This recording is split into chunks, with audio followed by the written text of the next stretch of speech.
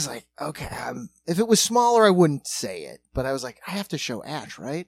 Because otherwise, I'll just keep the shame secret. Yeah, you got to get it out. You can't hold. So I you're take only it as out. sick I as was your like, secrets. I was like, Ash, you got to check this out. And she was like, what?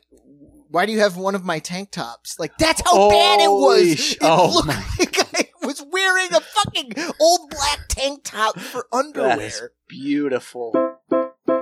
Jerk practice, sketch boys love to reminisce, yeah. Yeesh. Oh, there we go. Could you, I can't see you. for some, Hans, yes, share video, sure. Would love to. I had a good 2 minutes of me talking to my computer as if it was the police showing up 45 minutes too late for the demise of my family. I was like, oh, task manager bar, thanks. It got there late. Is that what you're saying? It's a little behind. I'm just the saying, curve. it was like, hey, why is everything so slow? My computer is basically a middle-aged waiter or bartender. It can only do one thing at a time. I don't ask a lot of it, but if I ask it to do two things, it goes, whoa, whoa, whoa, hey. What do you mean there's a new menu this week? New menu? I didn't know. It's like, do you even know the old menu, bro? Doesn't matter. Can you just do what I ask? That's Photoshop? You have Photoshop open and Facebook? Just what do you want me to do? What should I do? I'm in the weeds here. You're in your own head, you fucker. Your computer is the waiter when you walk in kind of to a hip place and you're waiting at the what's the front, the kiosk with the host or the hostess. Yeah, the host stand. Yeah, and you're like, oh, look at these. Look at this young hot spot, and then you see who you're gonna get right in the back, leaning on a counter. Him? He's probably got 3 kids, putting one through college. You know that. Who also works there? He's your boss. And for me, as a guy who doesn't drink, I just sit down and like, what are we gonna get? You need the wine list? And go, oh, I'll just have a Diet Coke. You know I got 3 kids, right? Oh, God. Will you tip as if you ordered a glass of wine, please? I'm charging for refills. Fucking refills. What a scam, those refills.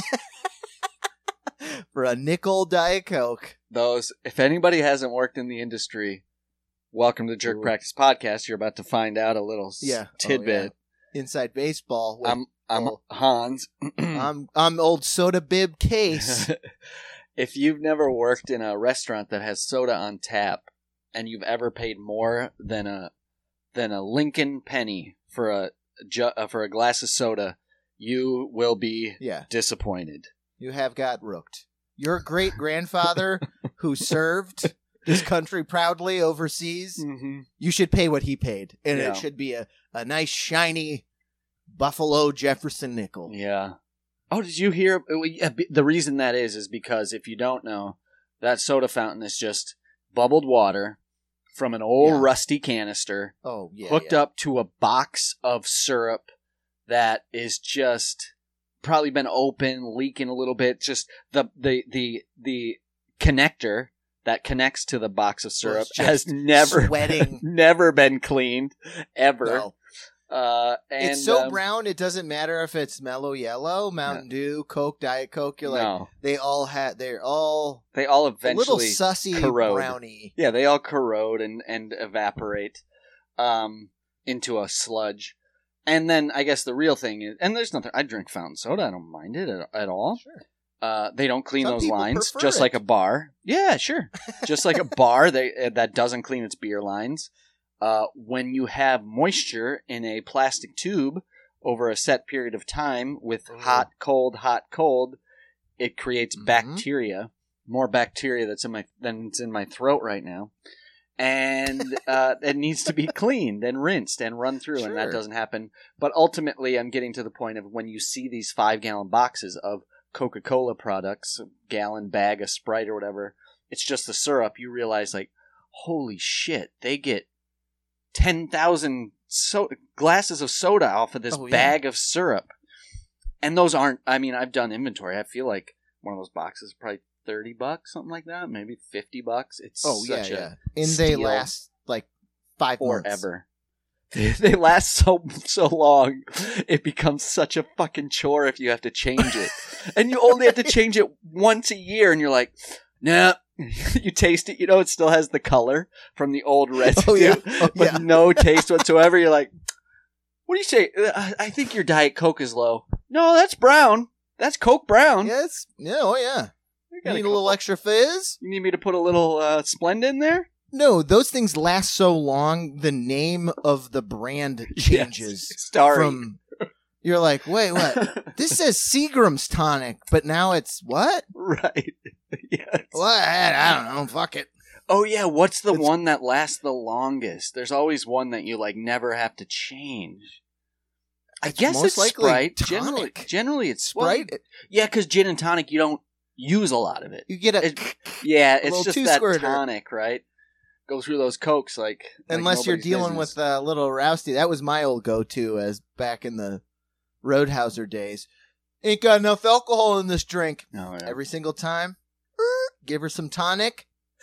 That's it. Oh, absolutely. He's my dude. Absolutely. And it's like, just because it tastes like medicine. Yeah. Yeah. I never. So that's a secret for anybody. You got a house party, because I've worked enough weddings where it's like, my uncle is here. He's not allowed to drink. So, of course, the uncle is ordering 10 Windsors at a time.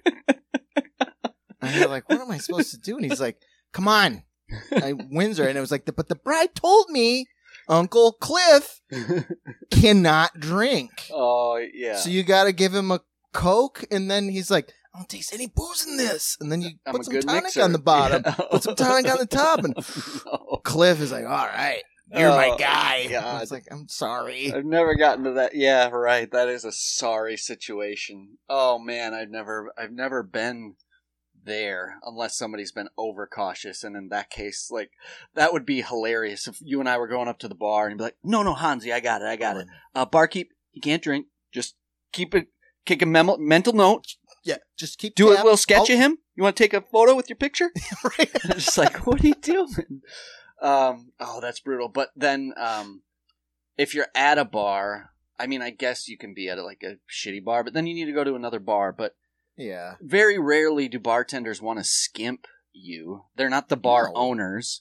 So you're being the jackass if you're like, free. Can I get a little Jack in my Jack and Coke, please? Oh, that's you're never going to get, at least for me, you're never going to get more Jack. You're going to get more Coke. And then the next one you're going to get is no Jack. I'm going to stick my buck knife in that bib. You're getting pure Coke. It's just molasses sauce. Just syrup. Can I get more syrup in my Diet Coke, please? Or when you just do it, like I've done that, and I was like, I'm not serving this person anymore. Yeah. Not enough. Can I get a little Jameson in this? Cool. 2 bar straws into a shot of Jameson. Stick straw in drink. Oh. First taste is just booze, and then you got a glass of Coke. So holy fuck you. Shit, that's brilliant. Wow. Never thought of that. That's a good one. I remember I had to, you worked these too, I believe, at a bar we worked at. We hosted the holiday party for the 519 Manhattan Elevators Workers Union. And these guys, you would have thought they only drank once a year because they were ready to fucking go. That leg, as they say, is hollow, and they fill it up. And fine, right? Of course. You got open bar. These guys work their tails off. And then there's only generally, there's a bunch of guys that drink like crazy, and 99% of them are fine. There's only, 1 or 2 guys that you're like, your boss is watching you now, dude. You're allowed to get crazy, but now your boss... There was one guy, because our owner...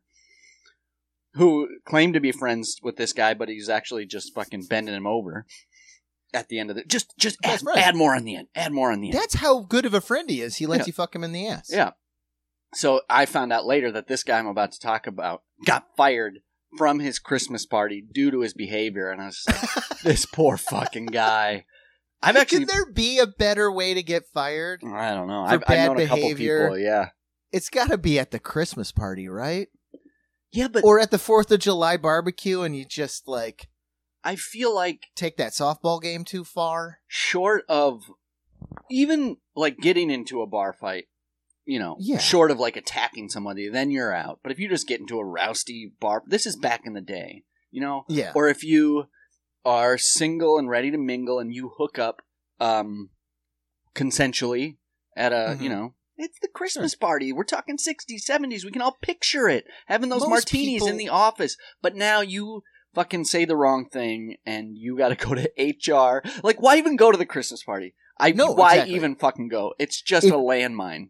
If you're going to go in going like, well, putting a condom in the wallet just in case. It's like, no, just go have a drink or two, vent a little bit about your middle manager, and then go home. Or go to another bar and meet a stranger. Right. I don't know. I guess I'm in movie Christmas party mode. I'm in Booger Presley mode. I fill my boots with condoms. I know. Everybody wants the Scrooge Christmas party. Like, I want Santa the Claus, photocopy of her butt and vagina. Of course. Like, thanks, Sandy. Yeah. This is great. So, but that doesn't happen anymore. And this was the elevators union, so it wasn't even fun. These was just hard drinking men living hard drinking lives. But this guy, had 900 drinks. It was going crazy. He was stealing moon pies. Now, for those of you who know what bar I'm talking about, he was stealing food from the bar, spilling food, and I could see like the union men, like the bosses, looking at him, and like our boss would go over and be like, "He's getting a little crazy," and I was like, "This guy's gonna get fucking fired. He's got a family," but he's also being an asshole. So eventually, it was just like, I can only serve this guy Cokes. I think I still did put like. I didn't do the straw trick, which I should have done. The rinse. Just a rinse, yeah. Just put a little jack on top so you Yeah. smell it, and you're like, oh, yeah, that's my stuff. He got so fucked up so early in like a 2.5 hour open bar Fucked up on that Coke. he sobered up in the amount of 10 Cokes, just plain Cokes that he had. By the last one, he was just like, it's so scary. He just goes, I know what you've been doing. And you're just like, oh, God. Like, it just took him time to process, like, wait, I'm not going the opposite. I'm not going the drunk way. I'm going the opposite. This is just caffeine. I'm sobering up. He's now in the my plane bosses and are lights, watching me. The lights are going off. Yeah. And he's staring down death. And he's able to pull out of it. And he goes, I was able to pull out of it because I'm sober. Fuck that guy. Oh, God. And, union guys aren't that's not fair. That's an overarching. This union fellow wasn't the most pleasant. I don't think he had a family. I think he had I think he used to have a family. He had long since. He had too many Cokes at a few Christmases. Yeah, too many Had Christmas Cokes. Too many Christmas Cokes. I'm trying to think if I've had a fun Christmas party. At the bar we're talking about, I mean, it's a Christmas party at a bar. At a few bars I've worked at, I've had fun Christmas parties. It's always like the bar environments I worked at when I was younger were already rousty. So there was nothing special about it, except for we tried to put a shine on it. And the only shine was there was probably drugs we shouldn't have been doing or something. Like, we got to make it something else. And it's like, oh, that's you're a bad totally idea. right. It felt more like homework. Yes, like work. Then, because you're like, oh, I got to show up to work. Pour my own drinks. My day off. Right. And both of the bosses are there? Yeah. Oh, this is not. This is Christmas. It's like going to your great grandma's on Christmas Day. You're like, all right, best behavior. I had one Christmas party at the Spanish restaurant I worked at on Donata. Best, the guys. Best guys ever. Yeah. Just party, ready to... but people from all over, and there was this... I was like, oh, this is my kind of Christmas party, and this is the one you don't get. A guy I worked with, Jose. Really flamboyant dude. Mm-hmm. High cheekbones, just very clearly could dress up like a beautiful woman. Yeah. And probably did. And told me some infamous times where he extended the hotel room on somebody else's credit card after they left. I was like, are you still living in that hotel? He's like, until they stop me. So he lived... That's the sexiest squatter I've ever seen. Look at those cheekbones. He lived hard.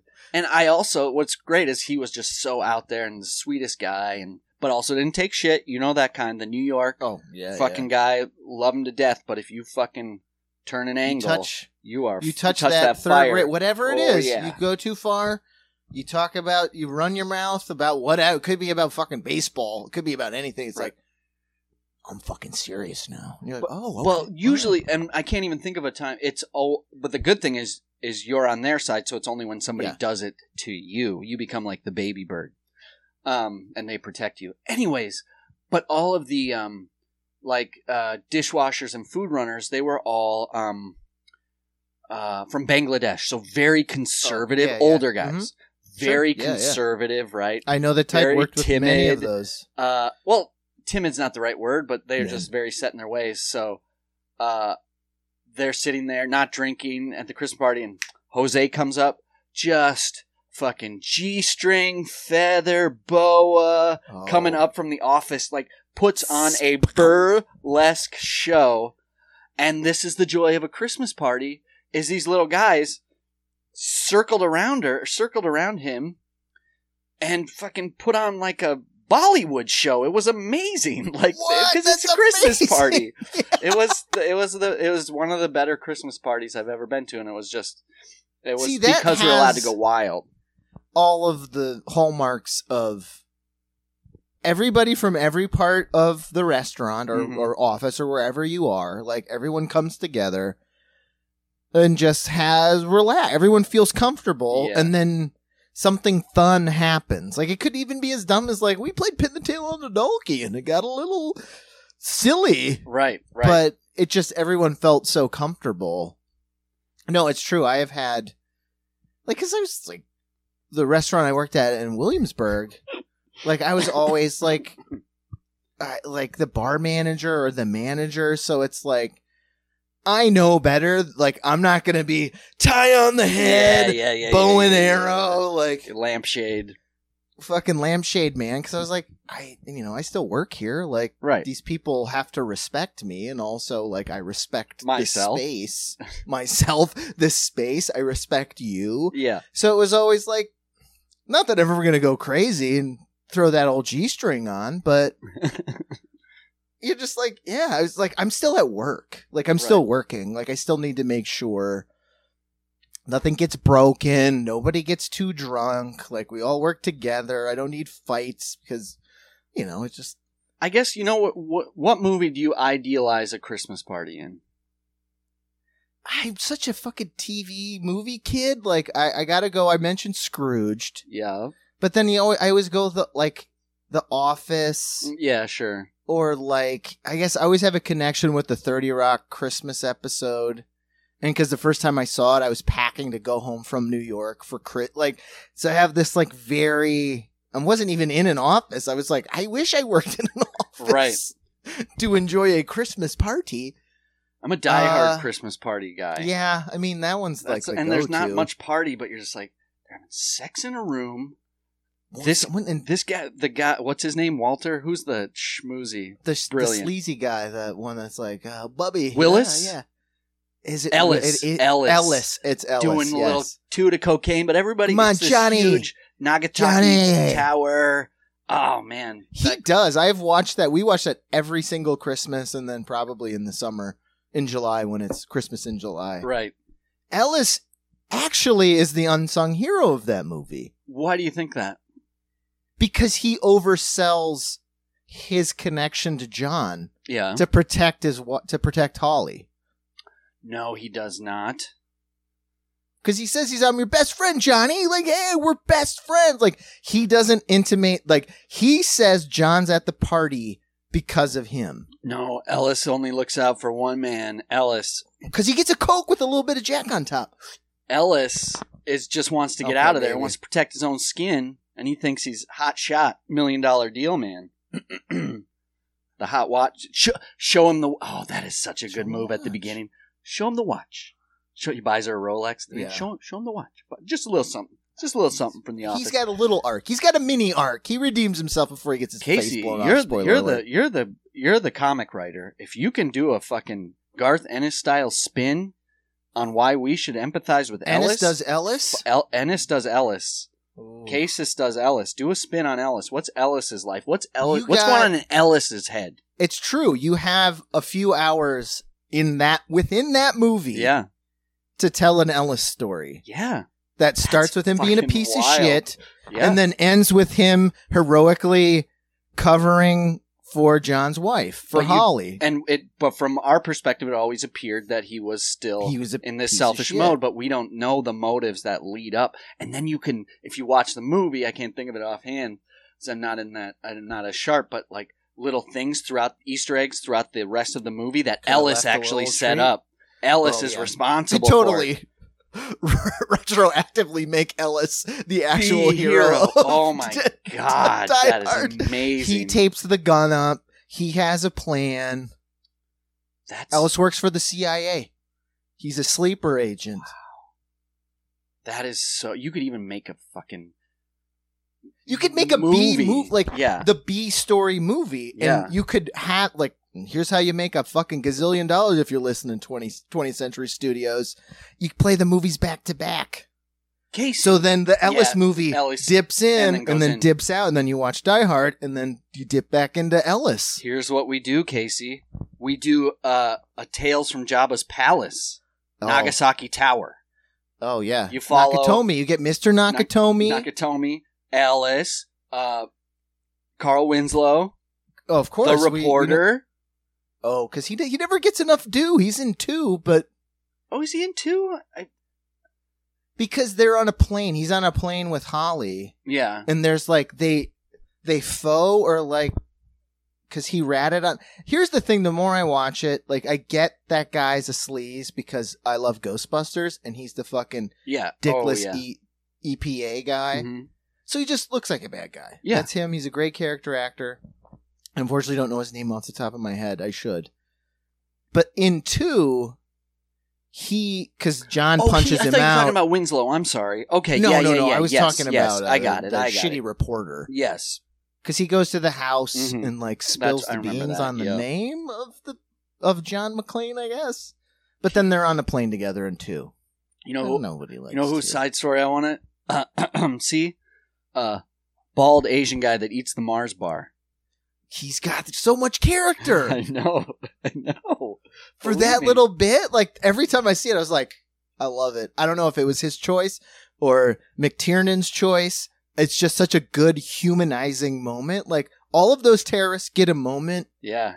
Where you're like, oh, they're not just like heartless killing machines. They're like normal guys. Sure. Like he steals a couple Zagnut bars while he waits to kill the police. What kind of nefarious stuff is Argyle actually getting onto on the phone? What kind of deals is he making?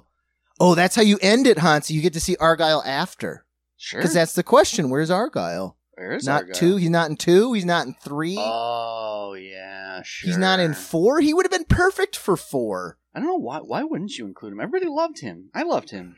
Maybe he was a skunk on the set. Probably. Yeah. Usually, if people are down to clown with you, they remember you when they're doing number 2. Or he just, Willis could have said this isn't an Argyle vehicle, okay? Yeah. Argyle got too much heat. It's like Chevy Chase. And that's the sequel to our Ellis movie, is the Argyle movie. Oh, fuck because he's a badass doing stuff. Sure. He punches that guy at the end. He realizes his own power. He doesn't want to just end his life being a limo driver. Service? He's a fucking hero. He punched the one other black guy in the movie. No, that's not true. The only other black villain. There's a bunch of black people in the movie. There's 3. Which is more than 2, and 2 more than 1. Oh, that wasn't fair. But you know the guy. He punches Walker, Texas Rangers partner, who sadly, Timmy informed me passed away, which I was he just recently, well, I don't know why that would be odd, but I was disappointed to hear that. He's been in a lot of stuff. Oh, we got a nerd. Then speaking of, now it's a fucking 3 for nerds. Today, Cormac McCarthy died. Oh, yeah. And John Romita Sr. Oh, really? Comic book, yeah. And Silvio Berlusconi for you politic nerds out there. Oh, yeah, right. Silvio's gone. Oh, John Cleese caught some shit for it. Why? Because he was like, oh, good. 1 down, 5 more to go. And everyone's like, for shame, John Cleese. And I was like, who's going to bat for Silvio Berlusconi? Yeah, he's not a good dude. And also, what is he? Who are the other 5? What is he talking about? I have no idea. Germany? I clicked is on he talking about the Axis powers? Twitter thread. People were posting memes of Trump as all 3 Stooges, but I was like, if you want him to go, he can only go one time, so you can't fill the 5 with Trump 3 times. Look, I love John Cleese. That goes without saying. He's hilarious, but I could give a fuck what he says. He comments on a lot of shit, and I, you know what? I don't have to, and I don't. This will be. I'm not going to go online and see what he said. I get what he's saying, but he's definitely become a cranky old fuck in his day, especially about like new up and coming comedy and stuff. He's a fucking cranky old man, which is fine. Cleese. He's earned the right, or if that's how he wants to be. Maybe he always was a crank. He was kind of always the conservative one from the old stories I've heard, and that is fine. But yeah, he was the funniest, like in the business first. But he was also, like you say, he's like a late bloomer. Like, he didn't like. I remember reading the biography, and I was like, oh shit! Like he was like 23 when he had his like first girlfriend. Like he just was a fucking worker. Yeah, he worked. He went to school. He's smart. He worked. He realized he could do comedy. He got in early on the 1943 show with Marty Feldman, which sadly those tapes don't exist anymore. So he just came out the gate working, and him and Graham Chapman got together and just did. And we know this. And that show wouldn't have happened without him. It sure wouldn't have happened if it was just Graham Chapman, right? No, it's just Graham Chapman lived the spoils of Cleese's. Not that Graham Chapman didn't work hard, but you need to have a worker bee that went home to his hotel room and went over the edits. Sure, while Graham Chapman, who we all idolize because he went out and fucking blew Freddie Mercury. Yeah. But yes, you do. He's like the Paul McCartney of the Monty Python. Like, someone's got to go home and do their homework. Right. And get an outline for tomorrow. What are we doing tomorrow, guys? Mm-hmm. Which is, what'd you bring? You know, just. Which is not to say that it was work for him. He loved it, you know, as far as, you know, it's just. Different strokes for different folks. Speaking of conservative comics, old comics is something I wasn't even had forgotten about. But I watched a great documentary available to everybody. Nerd central, but it's called Cavett on Groucho. Okay, Ooh. And it's the relationship that Dick Cavett created with Groucho Marx. And you learn about Dick Cavett, which I didn't know a lot about. He started as a writer for Jack Parr. Okay. And they showed old Cavett, and he's a Yale guy, but his gimmick, which Groucho, like, helped him cement, was, I'm the country bumpkin that went to Yale, so I'm the fish out of water at Yale. So we all know Dick Cavett's, like, fucking smart as a whip. But his character was the dope, and Groucho helped him cultivate that. And then I didn't know how often Groucho was on his show, but from all intents and purposes, we know Groucho as the crank, right? Yeah. But this just puts a new light on him as like just the hard-nosed, giving comedy lover. But also, like, it was fun to see an old vaudeville guy hold on to all of the elements of vaudeville deep into the 70s on Dick Cavett. So he would go on to Dick Cavett, and he wasn't doing material. He would go on and sing old songs.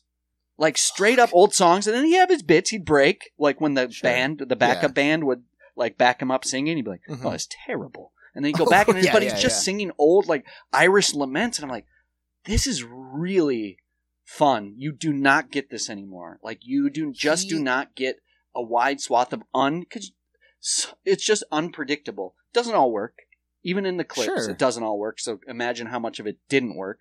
But it was really, really fun watching that, and fun watching that relationship. And Cavett is the one who is the talking head throughout the whole piece because he's still around. Looks a little ghoulish. He's up there, but just a really cool insight on the comedy world at that time. And you find out kind of a little bit from a different perspective. You kind of hear about how Harpo was just fucking everybody loved him, and Chico, and that's true. Algonquin Club, and then you hear clown. And you hear about Groucho not being in the Algonquin Club, and the narrative is always, well, because they didn't want him there because he was the fucking Grouch. Well, there's also the argument that is made on this side. My light just went out.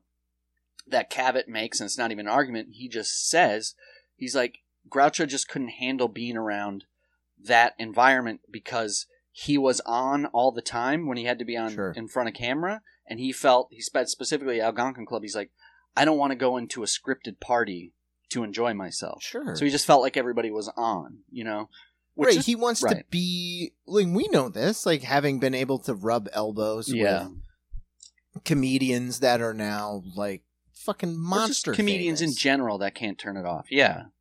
Like, most of them that have made it, that are amazing, they don't want the fucking roast, joke off. Oh, God, they just want to talk. They want to talk about movies. They want to talk about beer, books. Yeah. Mm-hmm. Like, they just want to have a normal human conversation that tends to go towards humor because that's how we all look at life. It's the funnest but part. Sometimes it goes weird serious because that's also how we look at life. I love the conversations because it isn't, I mean, obviously we know it's with a lot of people, it's hard to turn off, especially, and it's fair with the dynamic with like a successful comic and you're like, I want to give him a zinger, which is a bad thing to do. Maybe not. But, what's fun is like if you end up veering into humor and comedy, you end up getting to break down jokes and actually break down the art, which is that's different the than craft. Just trying to fucking love that. Like I love that dirty mechanicness of being able to talk to somebody about like, fuck, that worked, that was cool. But being able for me not to be like, I never tell anybody how to fix their joke unless we're talking about it. Very rarely would I ever be. But just, I love the writer's room aspect of like talking to someone about a bit and being able to help. And then also receiving information too. Like, oh shit, I couldn't get out of my own head. That is fucking brilliant. That's how it works. Would have never found it. Because, like, it's easy for Harpo because you are the silent Marceau clown. Right. Like, of course he wants to be there because his shtick is shutting the fuck up and, like, putting plates of food down his pants and stealing silverware. And like, you get to act like a lunatic and then just go home and, like, hug your kids. And that's why it's probably so interesting that Algonquin Club is because then he just has a normal conversation. Everybody's like, this guy's fucking amazing. I thought he was silly. Right? Yeah. You know? Whereas like Groucho is just whip smart, so it's like, roast me, dude, or you want to like outsmart the smart guy. Yeah. Like you got to imagine it's like that for like a Jon Stewart or like anyone who is perceived as that from that like sort of catbird seat of analyzing things, but really funny. But you're like, you got it, and it's just like you don't want to be on all the time. Like I don't want to talk about fucking Ike Eisenhower. Right. I do. Yeah, me too. You do. Sure. But Groucho's like, I want to talk about a fucking comic book or something. You know, whatever guilty pleasure. Maybe he likes sweets. Oh, for anybody out there, cigars. There is a fun, obviously. It's just like, this is the time. This is the time, and guess where it is? 1970s New York. It's Dick Cavett in the middle, Groucho Marx to his right, Truman Capote to his left. And they're just having a fucking conversation. And guess what? It is not overly intellectual. It is not. It's just like a very normal conversation. Like literally talking about like yeah, of course I read your book. And there's that those. It's so it's the epitome of iconic. Iconicry. Sure, it's iconic. People know his voice, and it all comes together. And it's great, and you can just tell they're just sitting having a conversation. Just does that happen? That's got to be the only place it happens. I was just talking to OG Henning is right here on this platform, and it's going away, you bitches. I'm gonna John Cleese it. Podcasts have been fucking eaten up by NBC, ABC. It's getting a bit clean, don't you think?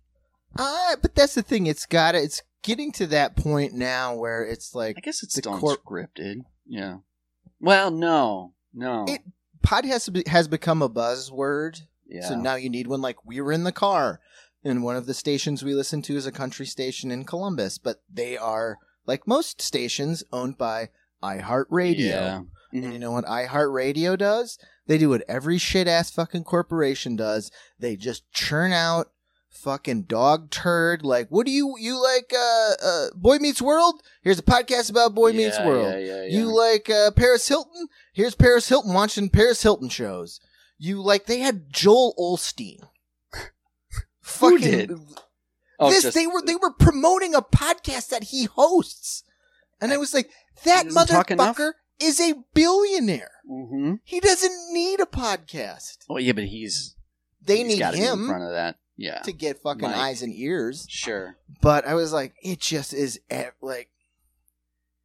So it's like you just find what you like. You find it's like I know I'm being. It's bootleg radio. Like, let's say Apple goes away. Yeah. There are so many other hosting sites that are completely free, available. Podcasting streaming sites. There's ones that you can actively listen to and do shit live, and you can tip them as you talk and art. Like they're interesting. I didn't know that. It's called Podcasting 2.0. It's the former VJ from MTV, Adam Curry. Oh, okay. He, basically invented podcasts for all intents and purposes. I thought it was, who's that old dad? Adam Corolla. Nah, that's what he says. He brought that suit, right? He brought that lawsuit. Mm-hmm. I don't think he won. Maybe he settled. But he was... Did he get one of those cheeky wins where he gets to say, I sued to say I invented podcasts? Yeah, probably. Well, but what's win. Interesting about him, because we've been doing this we're almost on episode 300. We've been doing this shit a long time. Obviously, people have done it a lot longer than us. But, like the podcast, we talk about it all the time. Tell him Steve Dave. I was just listening to him. I was like, pretty much started listening to them from the beginning. I've been listening to them for 12 years, committed to a show for 12 years. It's crazy to think about. Crazy to think about the longevity of it. And what I was going to say is when I first started the platform, I was like, this podcast, it initially was just a free app that automatically was on your iPhone. Checked it out. There were two podcasts that dominated your feed, and that was Nerdist and where the fuck happened to Chris Hardwick? He's a sexual predator is what happened to him. But I thought that all got cleared away, but the damage was done. I think it's sort of like the Armie Hammer thing, where it's like, where do we draw the line? Like, you kind of went too far. Like, it's like groomery, from what I recall. I don't know the details. He sort of just kind of kept her as a kept woman, kind of like abusive relationship, like nagging some of the sex she said. As I recall, it's just so because his comedy wasn't necessarily for me, but I thought he had a great personality, and so it's just you never know. He's a good host. Yeah, I agree. That was the time of watching Walking Dead, so we would always watch. Yeah, go to a bar he was and watch on Walking TV Dead, a bunch and then too. Talking Dead, and they did Breaking Bad and Talking Bad. Like, he had all of those crushing AMC shows. He had the sit down after the app, which is basically just a podcast where they talk about what you just saw. Yeah. So wherever he went, he ended up marrying into the Hearst. He married William Hearst's granddaughter, so he's fine. Yeah, and now she's dominating him, I'm sure. Oh, yeah. And then Adam Corolla was fucking everywhere. To be under. So I'm assuming Adam Corolla still has a podcast, but I've never seen any promotion. Maybe he just went to radio. Back to radio. He probably does the proto-Rogan, because wasn't that the thing he got boosted from his big contract, because he was a K-Rock in L.A. He's the guy. Who, Rogan? No. Corolla. And he was like, fuck you, if you're going to screw me, I'm going to do a pod. Because he was on the... Oh, okay. A premium podcast network. Gotcha. Whatever the one Jericho was on. Because they would always boost fucking Adam Carolla's fucking B-side podcast. The old Jericho podcast. Some are good, some are a little too much focused on his new hit single. Oh, he loves to talk about his music. I guess we just talked about Hardwick.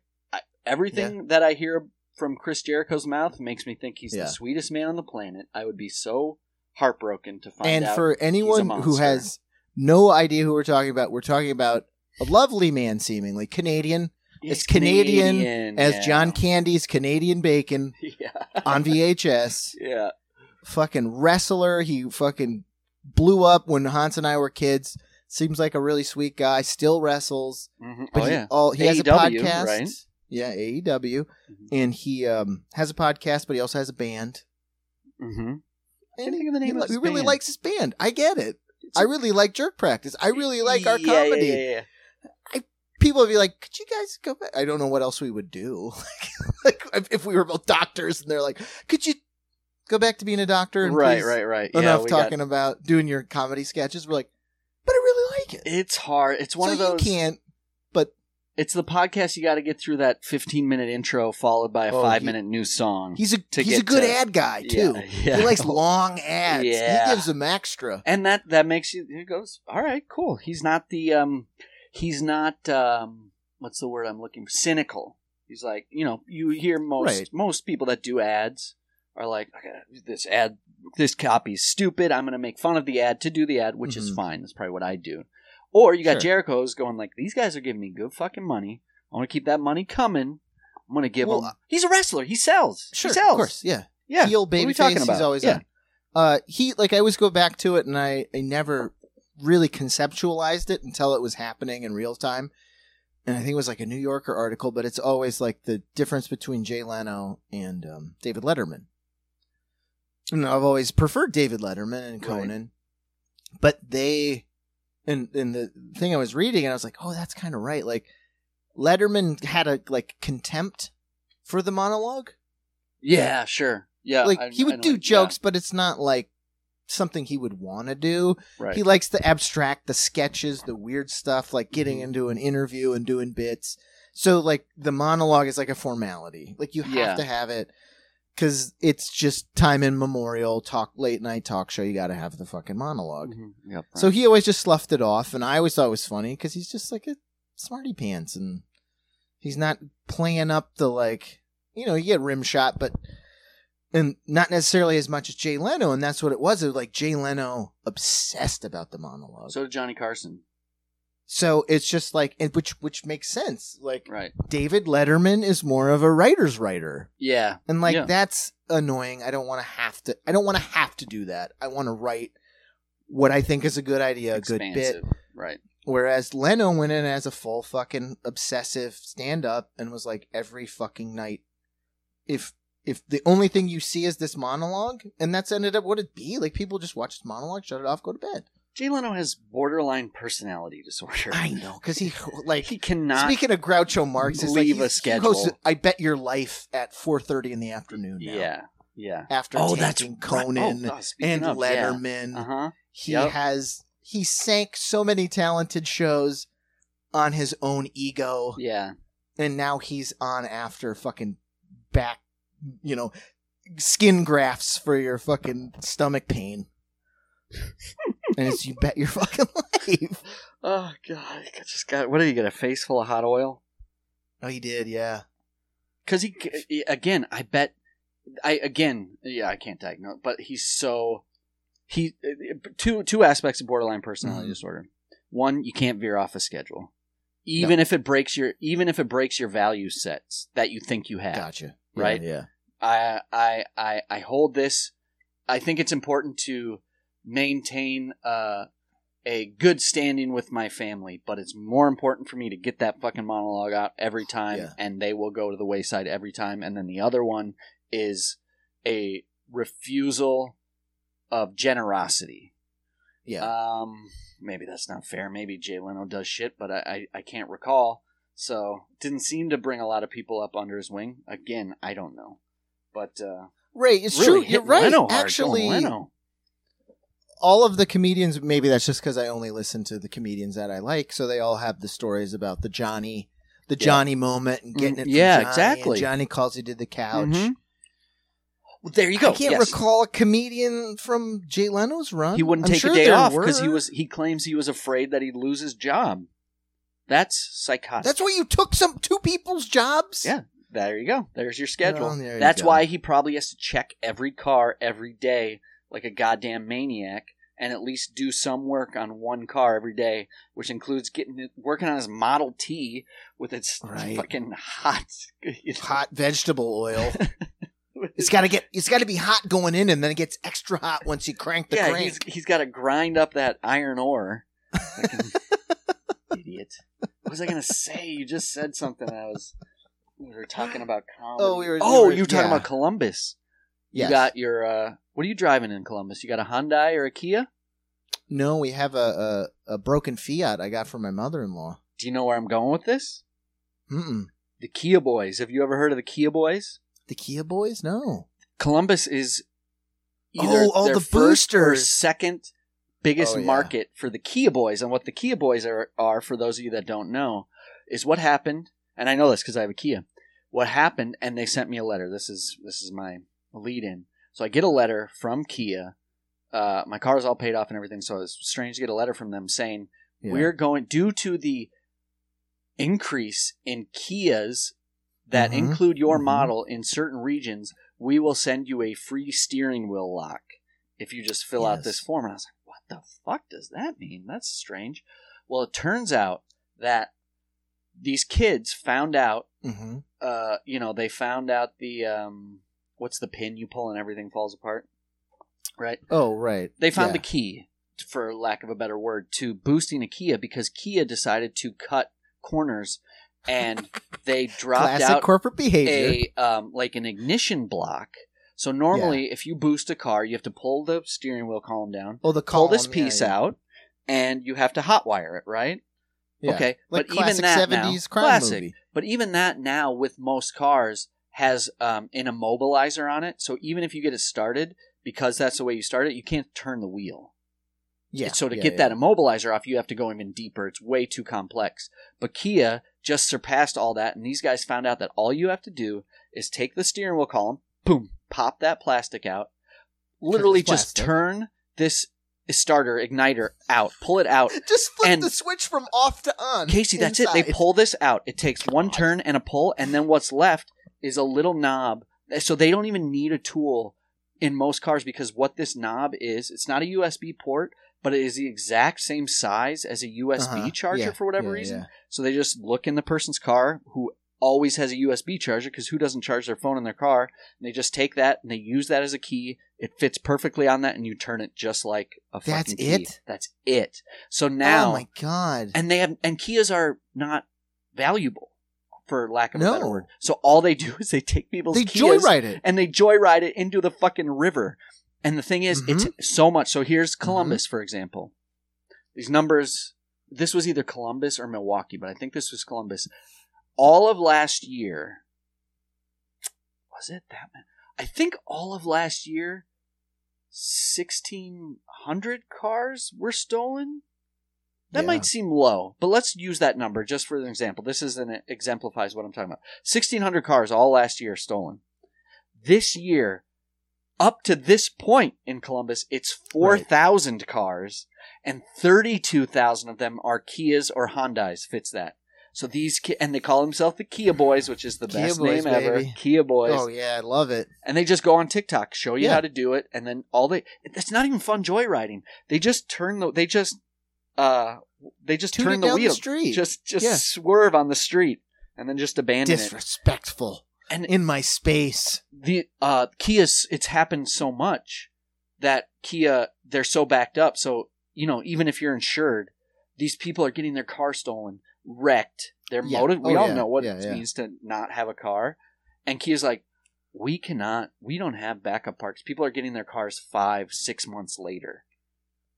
It's fucking crazy. And the crazy part about the inside baseball of how Columbus is set out, north to south, there's this main thoroughfare called High Street. Okay. And that runs from the south of the city all the way up to the tippy top of the north. And it's kind of like Minneapolis. It connects to an outer belt. Okay. So that's the main north-south axis you can take from the upper belt to the lower belt, or you can just drive around the whole thing. Gotcha. So that's kind of how the city's always been laid out. Everything, restaurants, bars, everything just kind of lives off of that spine. And then slowly filters out. So where we lived before we moved to this house was in that same area, which is where I work. And it's still old, row houses, like New York, 2-story, 3-story, these little brick houses that have been there for hundreds of years. So in these neighborhoods between the main north-south axis High Street and then the highways, There's no lights. They have street lights, but they're all old trees. So it's dark as so easy. Fucking shit. So you'll go 3 blocks in complete darkness, get to an intersection that is well lit because there's more things going on, and then you'll go 3 to 4 more blocks in darkness. So that cars are just getting all these Kias because it's people just living in apartments and that sounds subletting, and dangerous. they just boost shit in darkness because no one can fucking see you. And it's dark. It is black dark. That's terrifying. And it's Columbus fucking isn't horrifying. No, it's not the safest place. Not that I'm podcasting from a safe place either, but so they said don't go up to the Kia boys, which are predominantly just nerds, right? Learned how to steal a car because there's a gang, and I was like, it's a silly sounding name, but there's also a gang that predominantly funds itself. They're called the Get Out Kids. Okay. In Columbus. They're specific in Columbus, and they fund their activities basically on boosting cars, so they're a big part of it. But they don't give a fuck about boosting a Kia or whatever. Maybe they do because it's easy, but they're basically like a ravaging thief of marauders, burglars, and murderers. So you're like, hey, get out of that car, Kia boy! But it's a Get Out gang member, and they're gonna fucking put 2 in your neck. And I was like, you miss those old gang names that you should fucking. They're like, Get Out Boys, the Sex Boys. That sounds fun. They're like, no. They'll cut your heart out. Or that's Kid Twist. It's like, no, he fucking throws people off of buildings. He's the oldest man in New York, and he's 38. Yeah, exactly. And he's living. Oh God, he's living hard.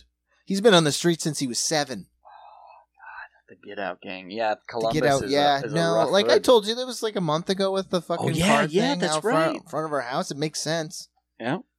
I mean, it's a car town. Like, it's not set up for public transit. Like, I was talking with the guy at work, and he was just like, yeah, the bus stops at 10:30. And I was like, the bus stops at 10:30? So you got to take a car? So he was just like, I ride my bike to work, and if the weather's bad, he's got to get a ride from someone at work, or just fucking... And I was like, 10:30, Columbus? Maybe there'd be no less Get Out Boys if I was like, fuck it. I was just hanging out. I'm going to boost this Kia and drive close to my house and throw it in a ditch. Why would they stop at 10? I don't get it. I don't know. Is there another transit system that takes over after 10:30? They don't care. They just don't give a shit. It's not a city that has yet. It's at the breaking point now. Like, they're just now coming to realize, like, they need Jesse Ventura proper to get a light rail in there. Exactly. They need public transit that works. Charleston needed that too. It really did. They had some buses, but it was a really scattered, bad. You can't get to a bus. There weren't enough bus stops. Right. What's the point of having buses if you have to walk, a mile and a half fucking to get 30 to the minutes closest bus stop? Like, that's the thing. And now, especially post-COVID, with the, like, work, like, people not having, like, people just want to work close to where they live because they can't trust anything and or make enough money to buy a car or fix the car that they have. They were saying... It's like Ash talked about it at her job before Harvey was born. They were like, how come we can't get front desk agents in to our hotel? Like, what's the problem? She's like, because they live across the city. They don't have a car.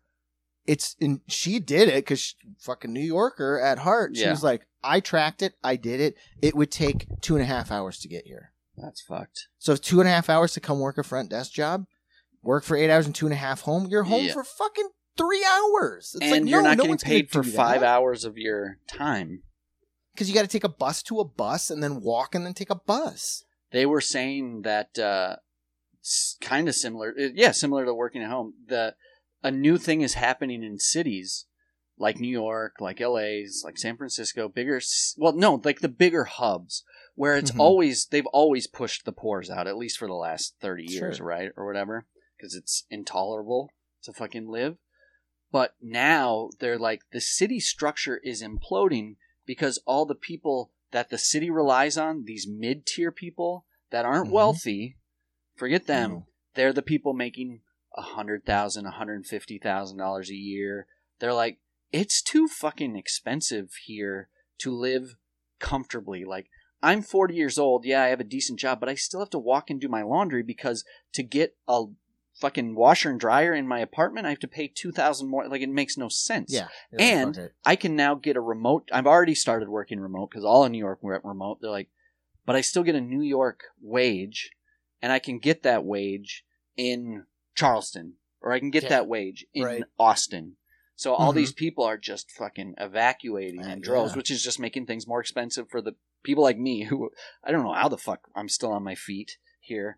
But, but the crazy thing is, like, speaking of, like, you're talking about, like, that mass exodus, and it was my brother and my cousin live in Sioux Falls. Yeah, oh yeah. Mm-hmm. And whereas, like, that mass exodus, like, people from New York going to Austin or Asheville or Nashville, people from LA going to Austin. Yeah.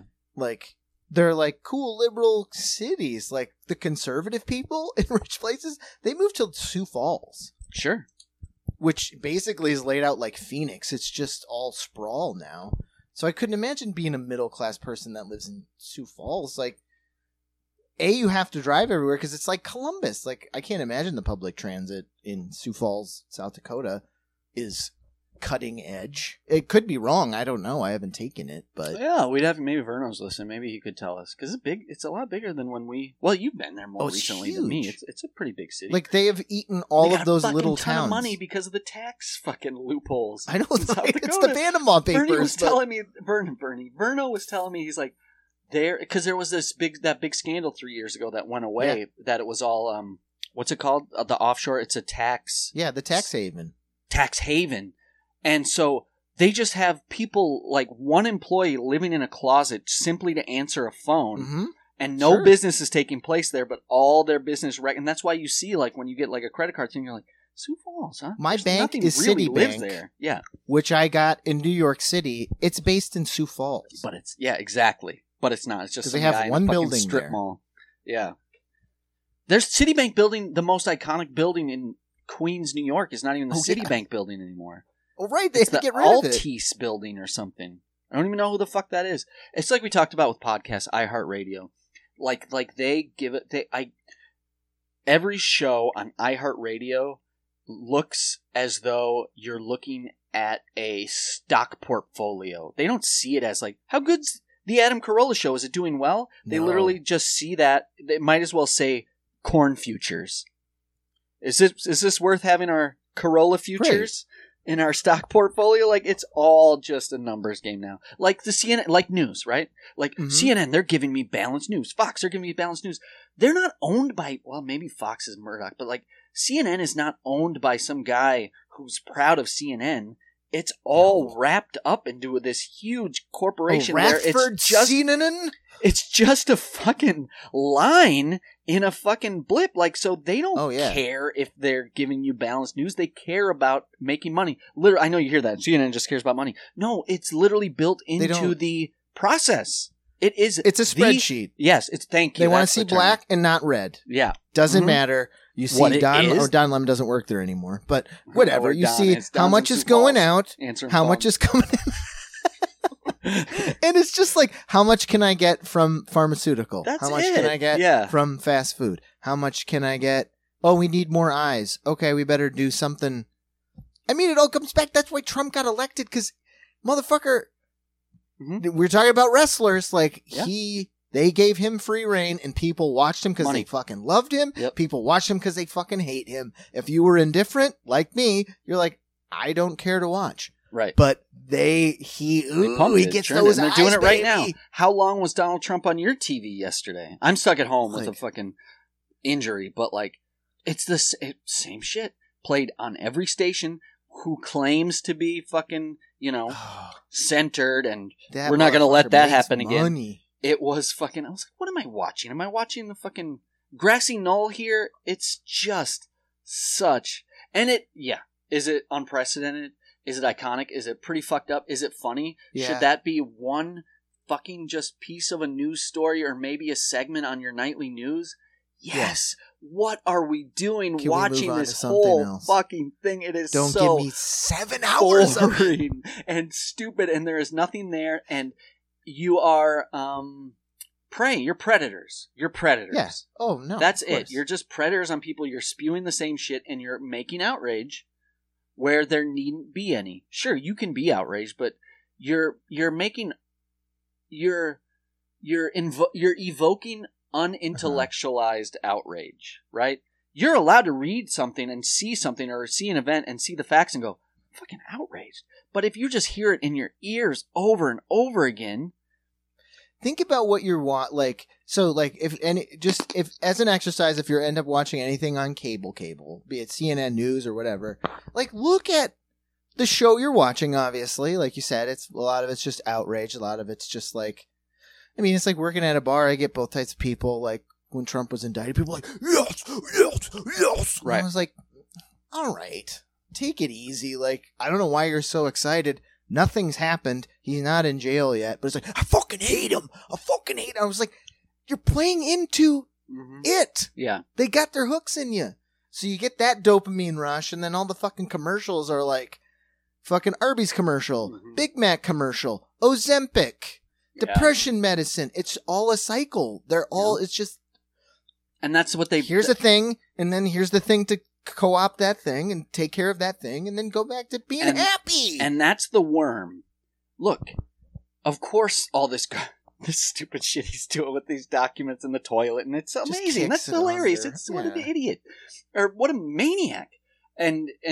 But he's above it and he doesn't give it. Are we surprised? But that's where you've eaten the worm, these people you're talking about that are like, yes. It's like, no, that's not a thing to be yes about.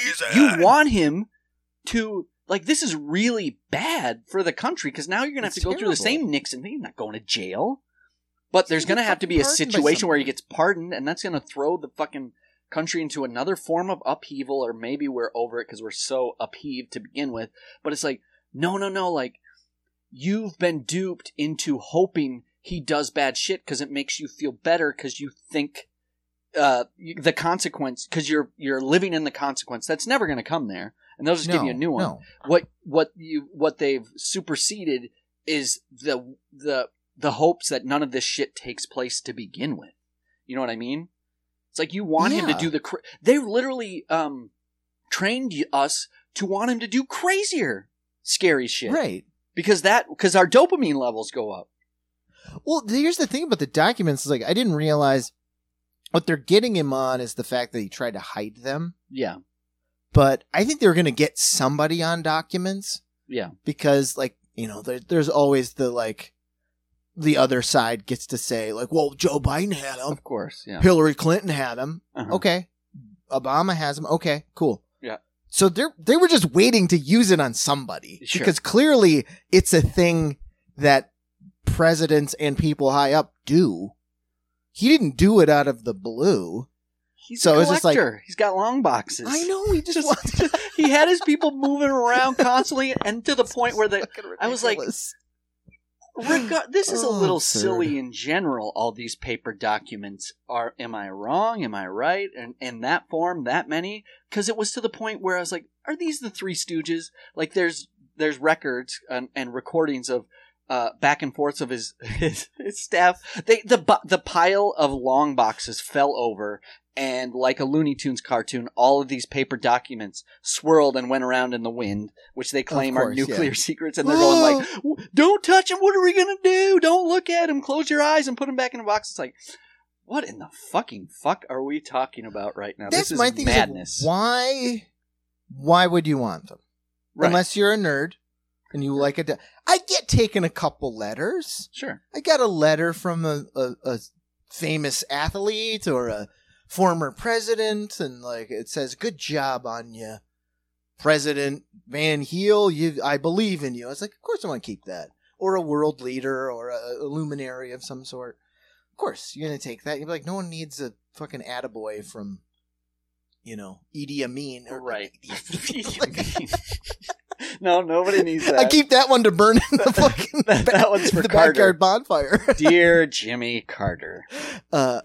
Heart medium. But yeah, like, why you? It's too much work. It's a relevance thing, and again, he's older than us, but we're just old enough to realize, like, you like tangible things in your hand. Yeah. Like, he looked at all the documents; it's in his head. Smell them. Yeah, but he wants to be able to pass it over to somebody because he's aggrieved, right? He doesn't like to lose, and he lost an election. He wants the ability to. He could tell an author who's going to write it because they want to make money too for Oh, their shit, publisher, yeah. for Hearst You Publishing. need that Trump He book could just too. tell them, this FBI, Chris Ray or whatever, did this, but now he gets to hand them a tangible document, which apparently he did with a couple things, which is funny. And I'm not... I'd be more scared if there was a reason to be more scared. Yeah. Well, one how of many the people... things... The little kid was telling people about nuclear Yeah. secrets. Stop it. He was wrapping, his fucking Christmas cards in it. It's like, Yeah. Merry Christmas, here's a secret document. Right. Which is ingenious because then you implicate so many people, that's they right. can't possibly Prosecute just you. No, You know one who's of the going away is that fucking guy that was standing next to him. I guess he's got some assistant who said one thing. of course. One thing on tape. He's always the assistant. He was Donald Trump was showing classified documents to an author who wants to write a book on Trump. Again, it's the tangible nature. See, I'm not lying because he lies a lot. So when you're going to tell the truth, you got to have a little tape. I'm a liar. Yeah, I know you got to have a little something to Bring show. the receipts. So you got to show the receipt, right? So he's showing the receipt, and then this assistant who's standing next to him is going to be doing 25 in federal prison. Oh, he just God. said, Donald Trump showed it to him. He's like, I'm not supposed to be showing this to you. Classified. But I could have classified it, but I didn't. And then his assistant just goes, you're in trouble now, Don. Or he says, we're in trouble now, Don. And they're like, Guilty. we're going to fucking bring his ass up. You admitted it. Yeah. That's all it's going to take. That's all it took. Well, he and you're said, so fucked. I was joking. He was serious. Nope, but he's who he is. Oh, it's so good. It's like, whatever, man. How do we get Like, on all the memes are fantastic. I was like, that? can we get past everyone calling everybody a fucking Hitler? Because one of the meme was like, you know what they did? They put Hitler in jail too. And then when he came out of jail, Oh, right. he's Hitler. And I was like, he's Such not. an obvious. Can you not? it's- Don't call. He came out of jail as Hitler, as if he went through some kind of wonky, like, Right, again, like- Looney Tunes machine, like with all the just going in through a conveyor belt as a hardy World War I soldier with that long handlebar mustache and those fake mechanical arms, comes in and cuts it, puts a little Lot of- suit on him, and he comes out the other end as Hitler. White gloves with scissors and white gloves pumping plungers. He was Hitler the moment he got fucking mustard gas in his fucking lungs, and then felt. And then he was upset, like, I'm and going then- to murder every Russian I can find. Yeah.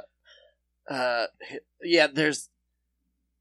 Yeah, that's an obvious, like, pull, right? That's so stupid. But then the Democrats are nuts. It's like, can we put an armistice?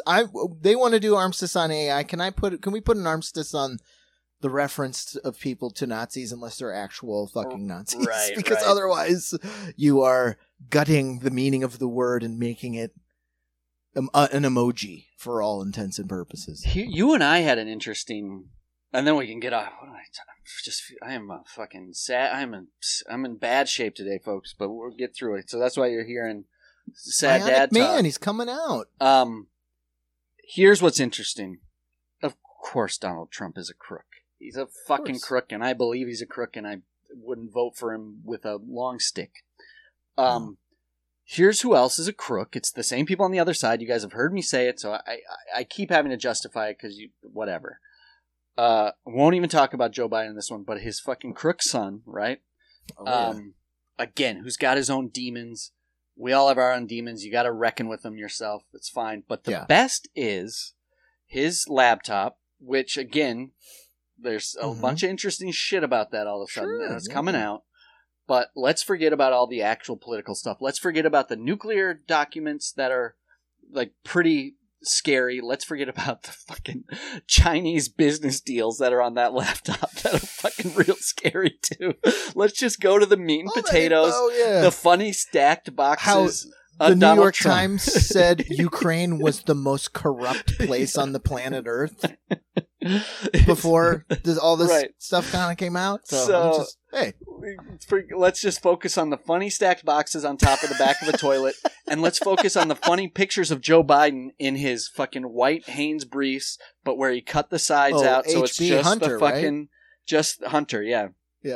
Just the elastic of the briefs and just enough to cover the nuts. He's got a scarf on, an aviator. So they found his laptop, and on his laptop is a bunch of party boy pictures. And they're stupid party guy. And then some of them are like, you are fucking dangerous. You know not who you lie with, right? Because there's a few with him with like a crack pipe in his mouth, passed out, and they're like, of course they're taking a picture of you to fucking blackmail you. But you should also wake up in the morning, Hunter, and delete that. I will say, devil's advocate, I'm saying, let's say you party too hardy, Christmas party hardy, Hunty, pass out. Yeah. You, not your crack pipe, you didn't smoke crack. Yeah. But you fell asleep, and they stick it in your mouth. I'm sorry, guilt by association. But what are you doing hanging out with people fucking tooting on crack and then passing out? Hey, I'm fine. I've been to a questionable party before. Yeah. Someone could have done that to me. I have no qualms with anybody smoking crack that can handle it, as weird as that sounds. He has his own like addiction issues for sure. I think he's in recovery or whatever. But so I'm not here to judge anybody for smoking crack. Of course, I'm going to judge somebody who claims that somebody else put the crack pipe in your mouth. You have to own your story, and he's not doing that. Course. And all of this is me going around to, I shared a picture with you that I got off the fucking internet, off of a publication, okay? Oh, heck yeah. And I shared it in a private message with you via Facebook Messenger. Let's talk about who they are. Just sending you the picture and not even like string them up. It was literally self-effacing because I was like, if they found my laptop, they'd find a lot of dongs and wrongs too. They fucking iced my account down, shut it down, shut my app down, made me sign it, told me what I did wrong, and then made me sign an agreement not to do it again, and deleted the picture, didn't delete the picture, switched it with a screen that said this picture is compromised information on your end. That's fucked up. It was in like 30 seconds. You sent it. So quick. I was laying in bed reading, and then it popped up, and I saw it. And I set my phone aside, and then it buzzed again, and you were like, it disappeared. And it was in the span of me putting my phone down. Yeah.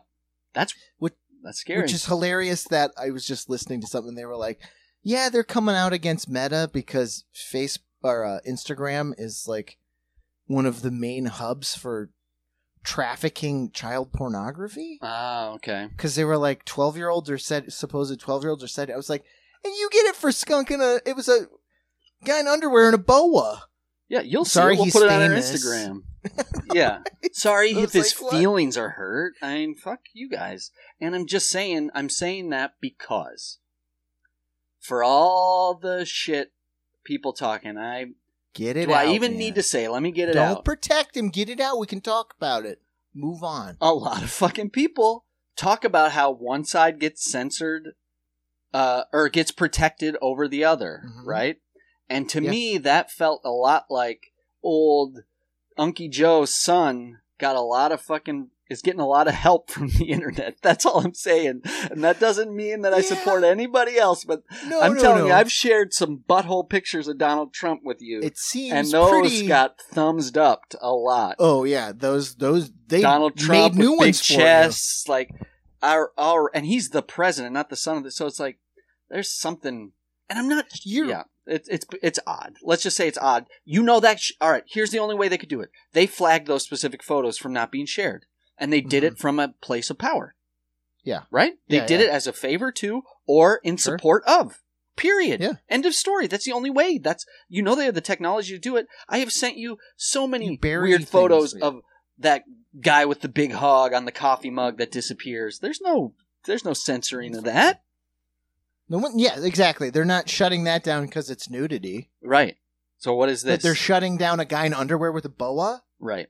Like, I've shared pictures of myself that are more risque to you. Yeah, for a it's on my laptop. I know, you have it. You have the deets. Right there. Don't take it to the shop, though. No. That's his problem. That's his... Well, that's what I was saying. If you got laptop leaving behind money and you're not even concerned, go fuck yourself. Yeah, don't just toss it away like it's wasteful. a fucking, a McDonald's Big Mac container. Let's see. Well, I talked about the politics. I got it.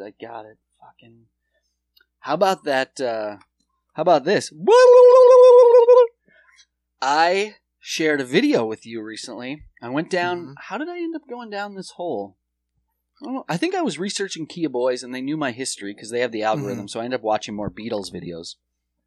Ooh, Thunder yes. And go down. I see John Lennon talking about. I didn't know he wrote the song "Fame" with David Bowie. Fame. I did not know that either. He came up with the riff, and he's talking about it. No shit. David Bowie and Elton John were at an event Elton John used to put on at Madison Square Garden or someplace in New York for a benefit. Might have been. Yeah. No, it would have been for a benefit. And they were just hanging out afterwards, like literally sitting, probably smoking a joint or having a drink. And John Lennon was just doing that ding, ding, ding, ding, ding, ding, ding, ding. And he's like, that's cool. And he's like, we didn't write a song, but they're like, that could be used for something. And then David Bowie probably did. And you're like, holy shit, that is... Because apparently it was like a 4-minute interaction, like, you know, like just that... Because I listened to the song, then. It was a really good song. Jesus. But it ended up sending me to... so there's your collaboration. The algorithm then sends me to John Lennon playing with Chuck Berry, who's his idol. Speaking of two talented ships passing in the night, like, look at the magic that can happen, and just like hey, you got the goods? I got the... Wow. Did we just write a hit? I think. See you later. Right. So it was some nondescript show. Let's say it looked a lot any variety show, and it's just John Lennon standing in front of kind of like a hootsy tootsie band. I didn't see one of the band members yet, but I was like, you know, your classic 70s band guys, beards, cowboy hat, you know, just your standard that, like, stage guys. Classic gradient background, like it's the white sheet with the different lights. So it's live in front of a studio audience, 1970s. A host comes out, and I didn't know this host. That's why I say it's a little nondescript. He comes out and he says, John, you're finally do you want to introduce this segment? You're actually going to get to play with one of your heroes. And you can see his like eyes light up. He's very excited. Rightfully so. It's literally his hero. And he introduces Chuck Berry to come out. As Chuck comes out, the camera pans out, and I'm like, who is that in the back right with a bongo? Who's hunched over that? And it's Yoko Ono in Beatle boots, wide fucking military, like just a strong stance, football stance. Yeah. Short pants. I was like, she's ready for that snap. And that's the hunch she's given, because she's got a bongo under one arm. And I was like, yeah, I guess that's okay. And then they start the song, and she starts everybody hooting. Else has electric guitars, new kit, new drum set. Everything is like modern. Everything makes sense to a musical, yes. What's the word? A 5-piece set. Like or a whatever. rock and roll arrangement. An arrangement. Thank you. Everything makes sense in the arrangement, and then you're like, oh, that's the guy who's fucking weaseling in, who's going to play the spoons or something. So she's got her fucking bongo under her arm, and they start singing it. They don't do Johnny Be Good at first. I forget what song they start with. And is it that Memphis, Tennessee? Yeah, great song. In Memphis, Tennessee. So it starts, and they're shredding, and then your eye can't help but kind of look over at Yoko. Bunk, Chuck, bunk, bunk. And now I've got fame in my head. Chuck Berry's feeling it. He's doing the not looking move. At her. Clearly, they didn't have a rehearsal, right? That seems to me to make sense. Just walked out and they're pros. I feel like it's like true blue, like old timer wrestlers. They know the outcome. You don't have to rehearse. We just go, hey, we're gonna do Memphis, Tennessee. I'm sure they exchanged like we're gonna do it at this time. Whatever you need, like, you know, just to make sure we're on the same page. You know, fuck it, let's go. Yeah. Yeah. So very little. I would say zero rehearsal. It seemed like it, because when they do 2 songs, and the second song he just looks at him and he just goes, should we meet Johnny Be Good? And it's like, just like, they're smooth because they're pros, and then you got old Hootsy Tootsie. But so your eyes kind of veering off at Yoko, and she's keeping the beat, just dunk. She's very animated with the boom, boom, boom. Oh, yeah. And you're just like, all right. But then all of a sudden, out of nowhere, she's still in the background, so you can still see her. Chuck and John are sharing the mic, and you just hear this. Because Yoko Ono has picked up a microphone, her microphone that she's tooting the bongo in, and done exactly what I did. And the look on Chuck Berry's face is as if she snuck behind his shoulder and did it right into his ear. His face, yeah. Because what the fuck was that? He's a pro. He kept playing. Yeah. But it was a bit of surprise. What was that? Process that it was something. Knows you're on live TV, so you're going to keep going, and then laughs because that was the craziest weird thing. Right. And then probably going, oh, yeah. Oh, yes. Because you see him process, and he's like, they're younger than me. Like, you see that moment of where he's like, is that a thing we're doing? Does that fit? Does that work? No, that doesn't work. That was what I thought it was. Holy shit, that was crazy. And do you know what happened after that?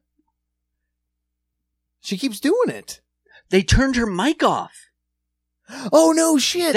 I didn't realize that until I read all the comments. They're like, this is one of the most iconic moments in rock and roll history between John Lennon, Chuck Berry, and that saint that turned off the microphone of Yoko Ono. And that's everybody's talking about it. I was like, looking at it, I was like, yes, because then you look at her and she's doing it through both songs and there's no microphone on. So she's just hooting and tooting, which makes it funnier. Who knows what she thinks it's landing. Yeah, she thinks it's landing.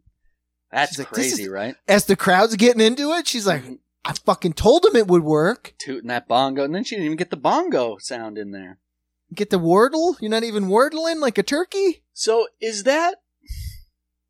That's not fair for me to say, but I just recently saw an interview with Paul McCartney who talks about, apparently when she was in the studio, there's that Let It Be documentary. Came out when they were alive, that video. It's great.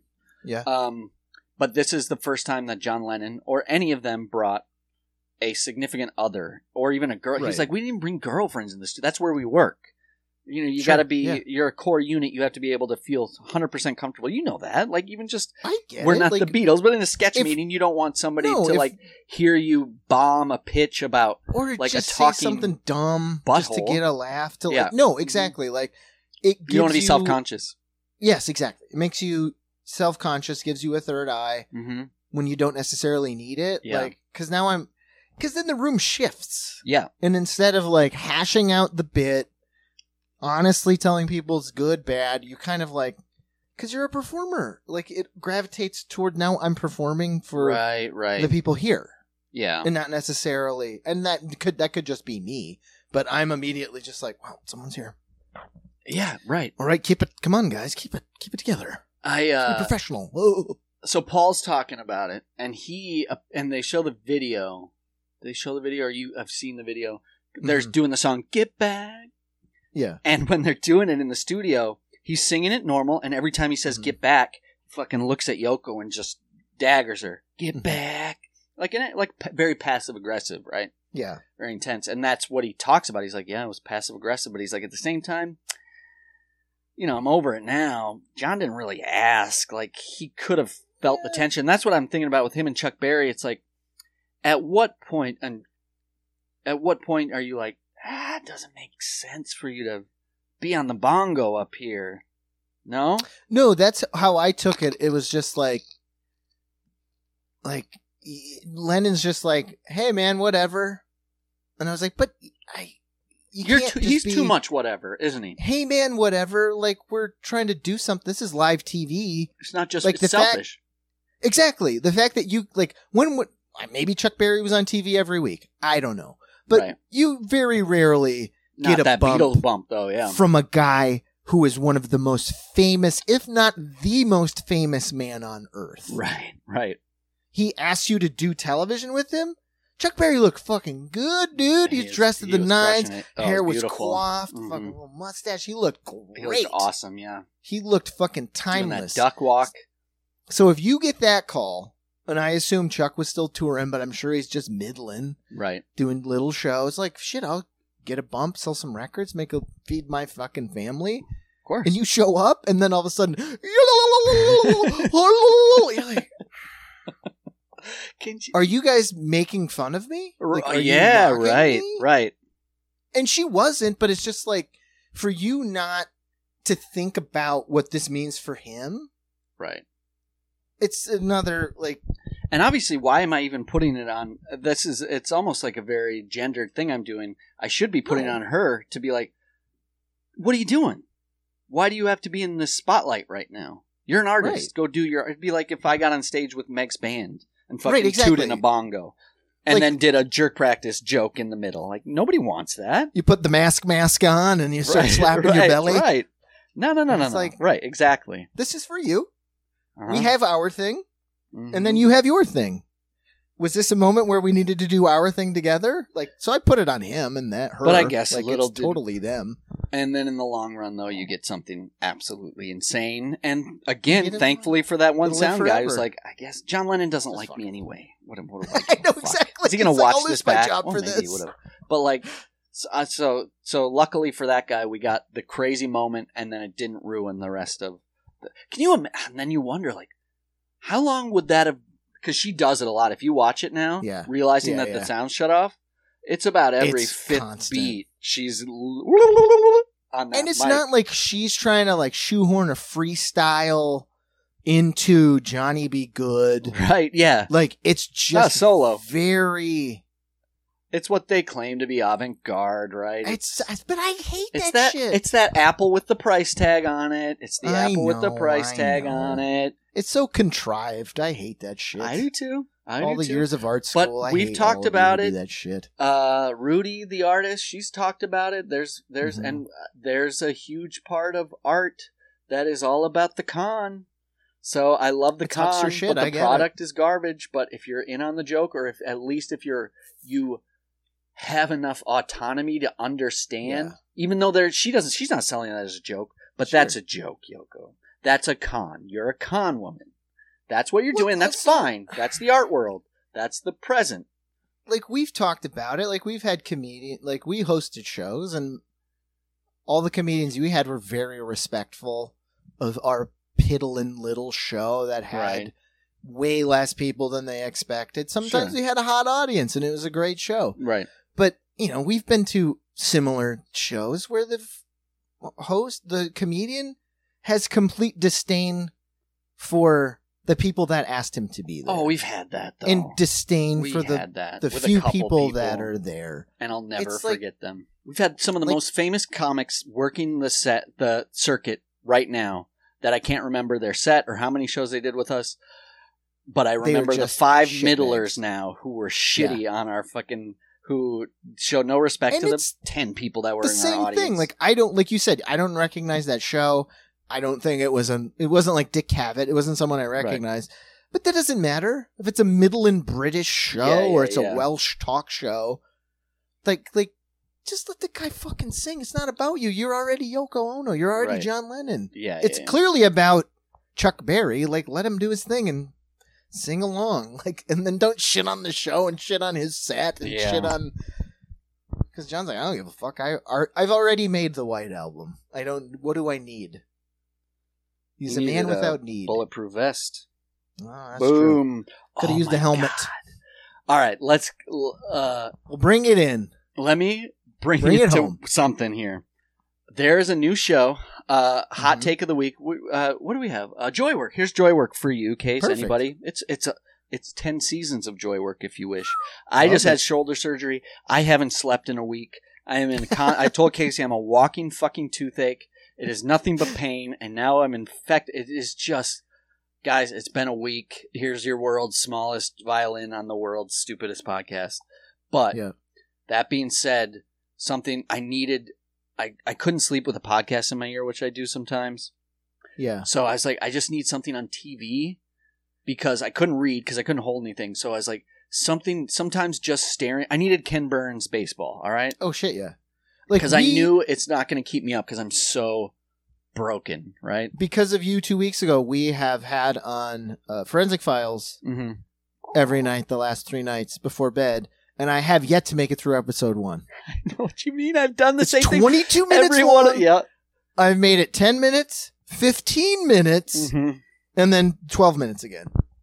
I love it. I absolutely love it. I don't know what it is, but won't even be that late. And I just... And I'm sleeping. I have to sleep in a chair with my knees up like I'm in labor and with like pillows. It's just so... And look, it's amazing. Like I'm, I've got a fucking metal plate in my arm and I'm like standing. It's pretty incredible. But baby, I don't have that sweet fucking orthoscopic money. I just finally got to take my bandage off yesterday. The rustiest scalpel you ever saw. This scar, you guys, is... I'm trying to think of a movie with a crazy scar in it, but it is a fucking juicy, raised beauty. Oh, nice. So it's like... It's a scar that you would have gotten if you got heart surgery in like 1989. You took a shot from a Danish invader. They left you to die in a ditch. It is so... They left the bullet in there. Let's just put it that way. This was field dressed. I was like, holy You're at the Battle of the shit. Wilderness. You stumble out of that swamp. And then, I was telling you, on top of everything, so when you have an intense surgery like that, they pump you full of antibiotics through your IVs, because I was talking to the doctor. I was like, do I need to take antibiotics? I don't get an infection. I got a foreign object in me now. I'm cut wide open. Yeah.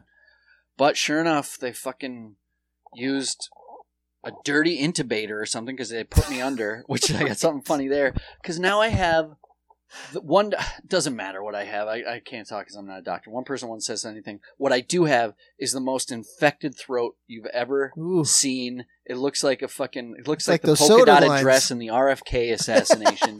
It's such a nightmare. So now, as my shoulder pain somewhat subsides, or at least subsides for like an hour, my throat, I'm eating muffins. That has to be so soft. Meg, make your soft muffins because it's so hard. And then you soak them in oat milk just to make it cold. It's so stupid right now, you guys.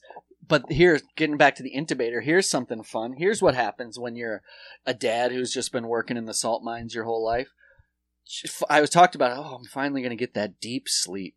And I did, man. They put me under. What a trip going into an operating room, man. You forget the fucking, is an operating, you know what I mean? Just holy shit. What an experience laying on that thing, and 10, 12 people all have their job around you, and the surgeon fucking walks in and he's got his thing. They're and then in your case, you start to notice as you go under, why is everybody's eyes crossed? Yeah, right. Oh no. It's the Whitaker family. But, so, where is it going with that? Oh, they operate. Oh, but then, so I go under. I don't even remember it, obviously. And then I am in school. What I remember is being in a lecture room, sitting, giving a lecture. I don't know what the lecture's on. Yeah. I was never really in a lecture room like that in college. It's like a big one, right? Sure, where you're sitting back. And I'm sitting there. You're like, I know this from college movies. And I'm pulled out of it as though I'm pulled out of like a movie when you're pulled away from the light. Like literally this. Like that, like shocked. Because they probably yanked that fucker out of my throat so quick. Because all I remember is doing this. Like I'm at this lecture confused, because obviously I'm coming out of it in the physical sense. So I'm coming out of this dream state in this lecture confused. And then all of a sudden I just go, I come alive and I look at a guy and I go, oh my God, I was in school. And that he doesn't react. He doesn't laugh. He just looks at me. And I'm so like out of it. I can't remember, but I do remember I said that and I got no response. And I was like, I knew enough to think like, should have left me there a little. Can't give me something. I just came out of major surgery and you must see something. You must laugh because I was like in a terrible place in this dream state that you only get How so amazing often. Would it have been if you were like, I was just in school, and he goes, I know. He gives you a diploma. You graduated from college and he didn't even know it. That would have been amazing. What I thought is the way he looked at me, which I don't remember, is I was like, did I say doctor? Did I say other scary things in my sleep that I don't know what I say? Was I in a podcast totally unfiltered under there? And he's like, no way, man. I'm not giving you anything. You're a fucking maniac. Oh, as he's writing down all the TikTok, ideas. Hansi? Dong-dipped whiskey, trademarked. Mountain $1 million. Dew tits, trademarked. $1 million. Oh, God. And then it was just so...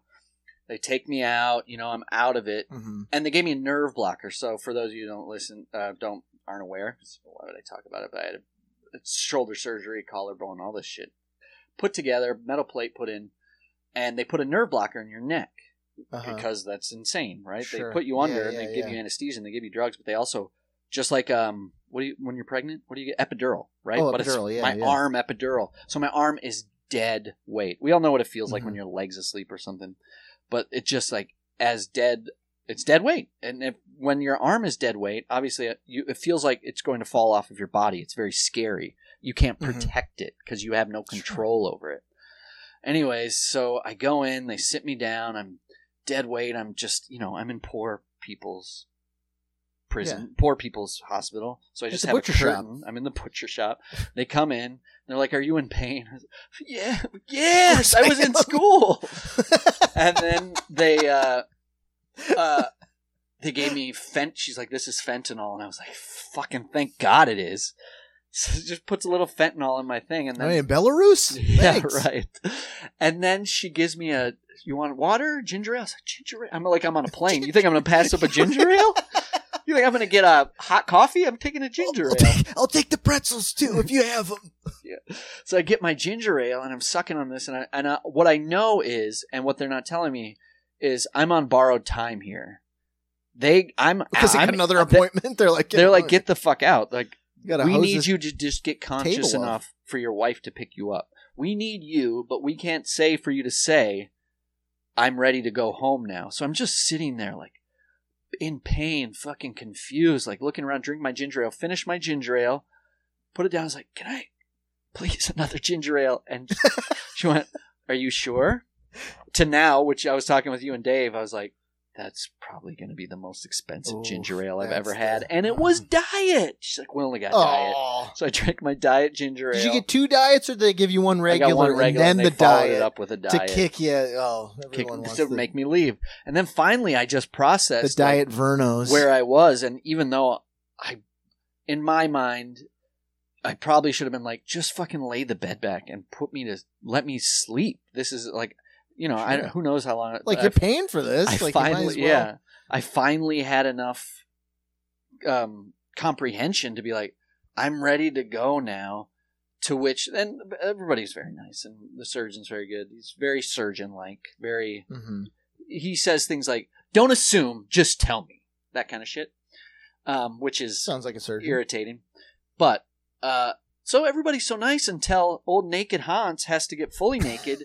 They bring in the biggest Polish woman that should have been cast in a fucking Monty Python Flying Circus sketch. To old Nurse Ratched shows up. Wrangle my underwear on me like she was the fridge playing for the 88 Bears.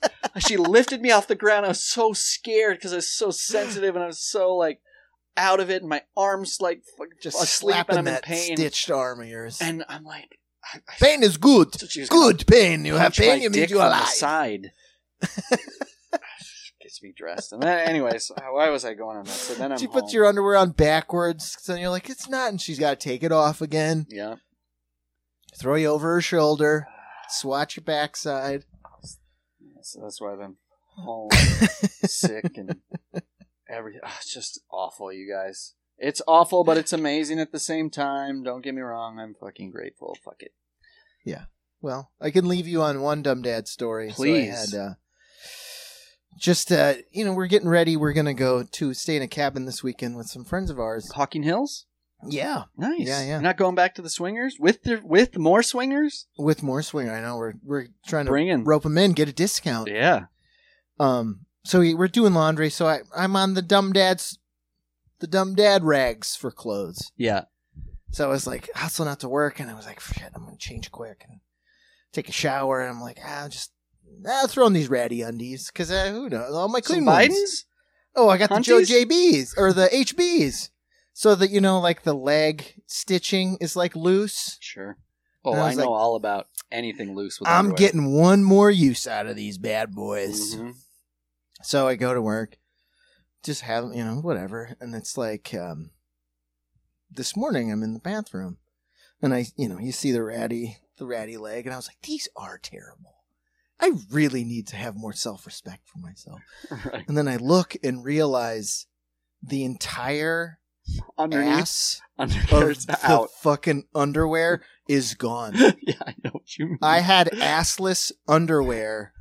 No. So like a hole in your socks. So giant that I was like, this is too absurd. Because I was ashamed at first. I was like, how do I not know? That's like almost the entirety of my whole ass. Right. Yeah. And I was like, I changed it when I got home from work. I guess I ripped them, moving kegs, and then just kept on with my jaunty work and didn't notice. And I was like, okay, if it was smaller, I wouldn't say it. But I was like, I have to show Ash, right? Because otherwise, I'll just keep the shame secret. Yeah, you got to get it out. You can't hold. So I take it out. I was like, secrets. I was like, Ash, you got to check this out. And she was like, what?